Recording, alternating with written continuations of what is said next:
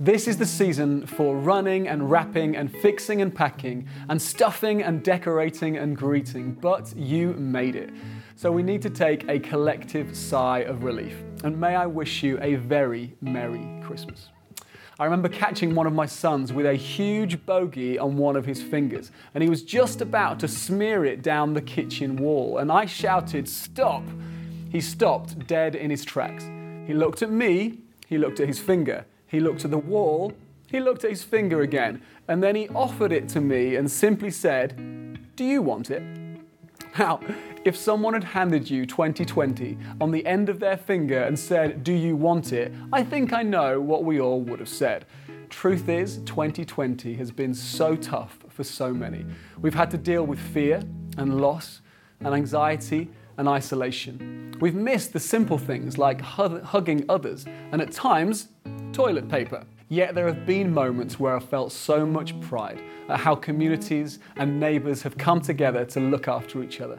In new ways, we've learned to appreciate and honour our NHS and other frontline workers, and we've had heroic individuals like Captain Tom, a local man to us here in Bedfordshire, inspiring the nation with his courage and willingness to help others, bringing what he could. And sometimes less pride in humanity, knowing that this was the year that Baby Shark has become the online video seen by more people than any other, played 7.4 billion times. Now, extreme extroverts like me have pulled their hair out, if they have any hair, while extreme introverts have been living their best life. Now, this is the year that many of us got used to staring at ourselves on Zoom calls and worshipping on a Sunday morning in front of screens in our pajamas. We did our best to homeschool our children, bouncing around with Joe Wicks and realising that every teacher's pay should at least be tripled. And yet many people I know have spoken of taking this opportunity to connect with their family in a deeper way and an appreciation for nature and the countryside. We got used to words like lockdown, pandemic, unprecedented and furlough becoming a normal part of our vocabulary. Apparently, production is even down this year at Santa's workshop. Many of his workers are having to elf isolate. I'm really sorry. I saw that in one of 2020's best Christmas cracker jokes. I also liked, why couldn't Mary and Joseph join their work conference call? Because there was no Zoom in the inn. I know. All right, try this one. Why did the pirates have to go to lockdown? Because the R rate had risen. All right, just one more, okay? Why is it best to think of 2020 like a panto? Because eventually it's behind you. Oh, listen, this year has been a crazy year, but I cannot think of a better time to pause to be thankful for the birth of Jesus. So now let me invite you to listen to this song from some of our King's Arms friends, and then Simon, who will give you something to pause and reflect on this Christmas day. But if you are not a Christian and you're wondering what this is all about, let me share with you some words from St. Augustine, who said this. He said, "You have made us for yourself, O Lord, and our heart is restless until it finds rest in you. This Christmas, may you find rest in Him."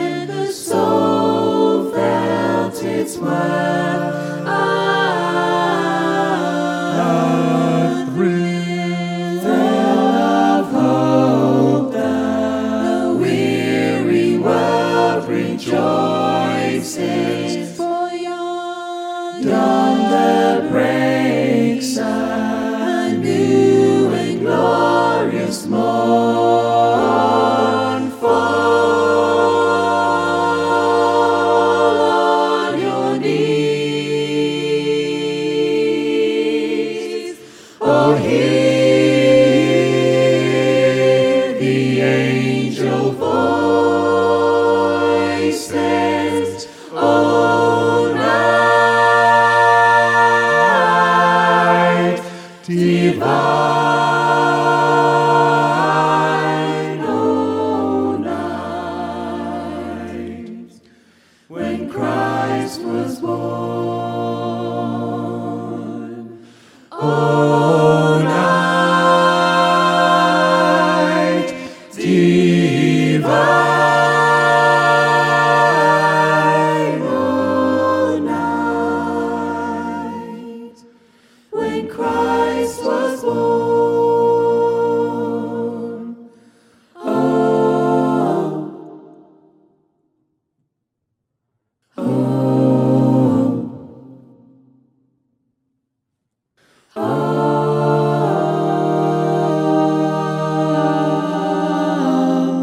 Truly he taught us to love one another. His glory's love, and his gospel is peace. Peace, peace on earth, chains shall he break, for the slave is our brother,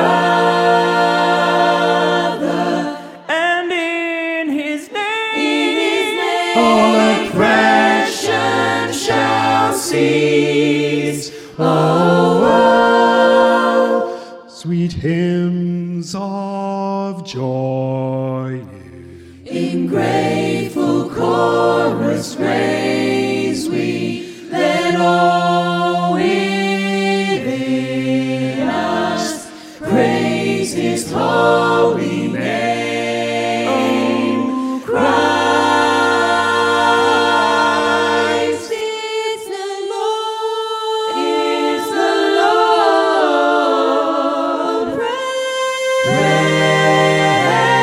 Praise forever.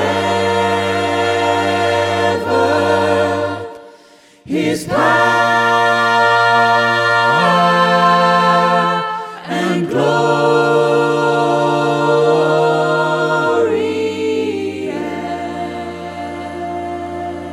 evermore proclaim.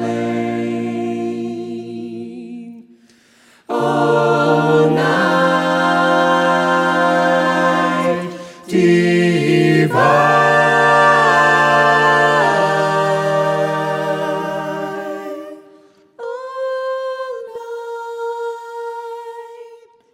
when Christ was born.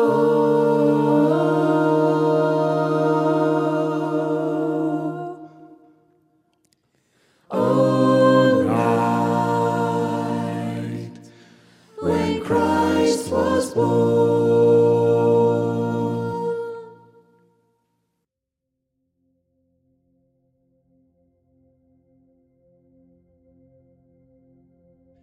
Luke chapter 2 verse 6 says this: While they were there, the time came for the baby to be born, and she gave birth to her firstborn, a son.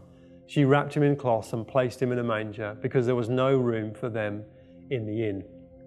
We lived in a house once where I was pretty sure we had mice in the kitchen. Now, when you think you've got mice, you don't clomp around in your Dr. Martens slamming doors and bashing around. What I did is, late one night, after the mice thought we'd gone to bed, I sneakily got up again when the house was all quiet. I snuck down the stairs quietly, I opened the door slowly, and boom, turned on the light. And there he was, busted in the glaring kitchen light, sitting there in the middle of the floor. It's like that in this season, isn't it? In normal life, we dress ourselves up, we make ourselves look presentable, we hide what we don't want to be seen. Sometimes we even manage to kid ourselves. The show that we put on is that good. But in this season, boom, the light's gone on, and it's all there for all to see. No one can escape from the reality of what's on the inside. That's why addictions are skyrocketing and relational breakdown is escalating. What's been exposed under the glaring kitchen light of lockdown and COVID? Well, loads of things, but here's one thing I wasn't expecting. I think for me, this COVID season has highlighted our vulnerability. Much of our lives are constructed around escaping that sense of vulnerability, to stand on our own 2 feet, to be able to provide for ourselves and our families, to achieve things and go places and do things. And it's not bad. But there's a very real danger that the cords of self-reliance can become entangled with the healthy desire to be a functioning, healthy person, such that it becomes toxic. And we lose connection with the very real reality that we are vulnerable. And then boom, the light's gone on, and there we are, scared and alone, caught out in the middle of the kitchen of life. The control, the order, even the progress we thought we'd made in our carefully constructed lives has been whisked away by a tiny virus a few hundred nanometers in size, and yet brutally exposing the rarely thought about reality. We are fragile. We are vulnerable. In different ways, some of us, our health is vulnerable, some our mental health, some of us our jobs, some it's our relationship, some it's our motivations, the things that get us up in the morning, some it's our faith. All of us are vulnerable. No one can fake it. The truth is out, the kitchen light is on. We are vulnerable. But actually, perhaps it also gives us an opportunity to see something else that's not often looked at. I mean, if the light's now on, let's really see the way we've never seen before. In the midst of this nativity story is the incredible fact that God incarnate in flesh appeared as a baby. He was in need of care and attention, even for the very basics of life, eating and drinking and moving from place to place, even sometimes getting to sleep, I'm sure. I'm not sure I buy the line in the carol, "The little Lord Jesus, no crying he makes." There's no hint of that in the original story. He was a normal baby, having no way to defend himself, having no leverage, having no power, having no influence, entrusting himself completely into the hands of another. Delicate, fragile, powerless, vulnerable. Isn't it a marvel? His life begins in that way, in his birth, vulnerable, carried into the world by Mary and Joseph, and in his death, vulnerable, carried out of the world from the cross by another Joseph, Nicodemus, Mary, some of his other disciples.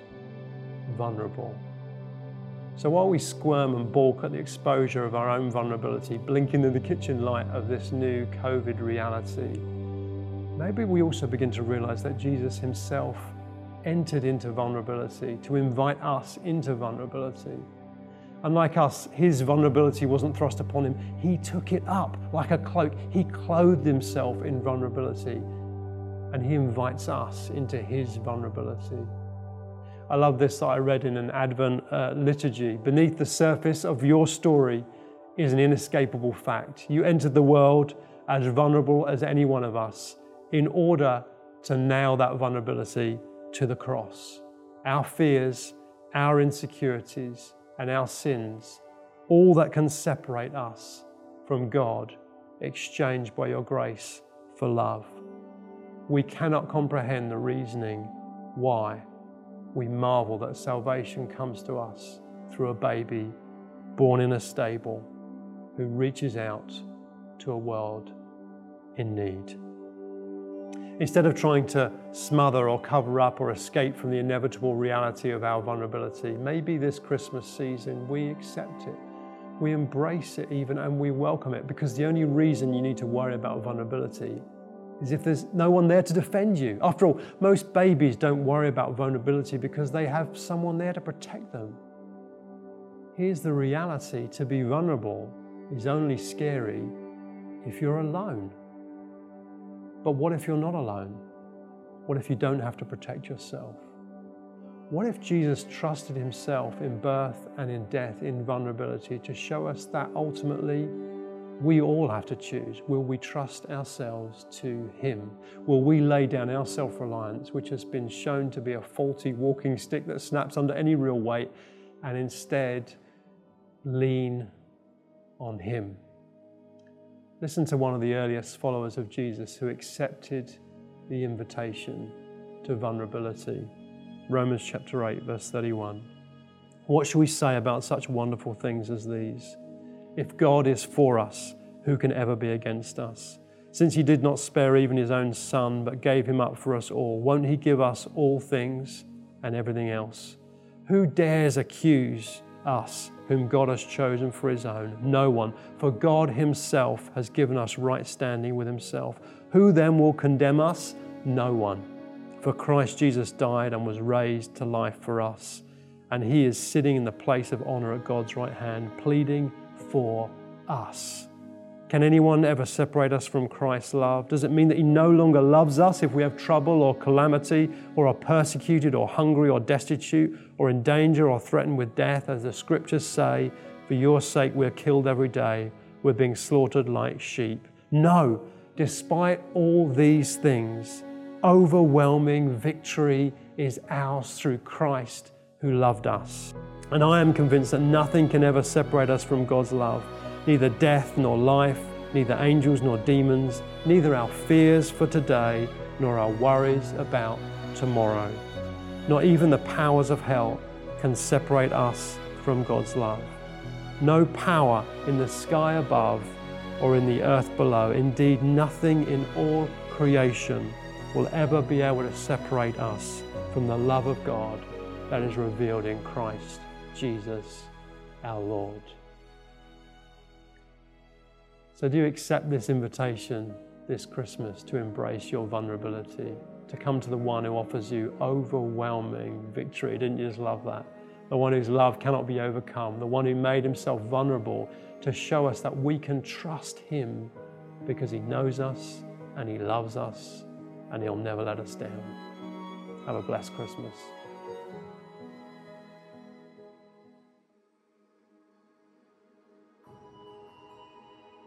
Ultimately, that's what today is all about. In the midst of the food preparation, the present unwrapping, the board games, movies, or the simple normality of another day, let's remember what the angels said to the shepherds on that first Christmas. Don't be afraid. I bring you good news that will bring great joy to all people. The news of Jesus is still the best news you or I will ever hear. And it's still bringing great joy to people across the globe. A Saviour has come. And I see no better way to end this Christmas Day meeting than praying over you and your families the blessing from Numbers 6:24 to 26. The Lord bless you and keep you. The Lord make his face shine upon you and be gracious to you.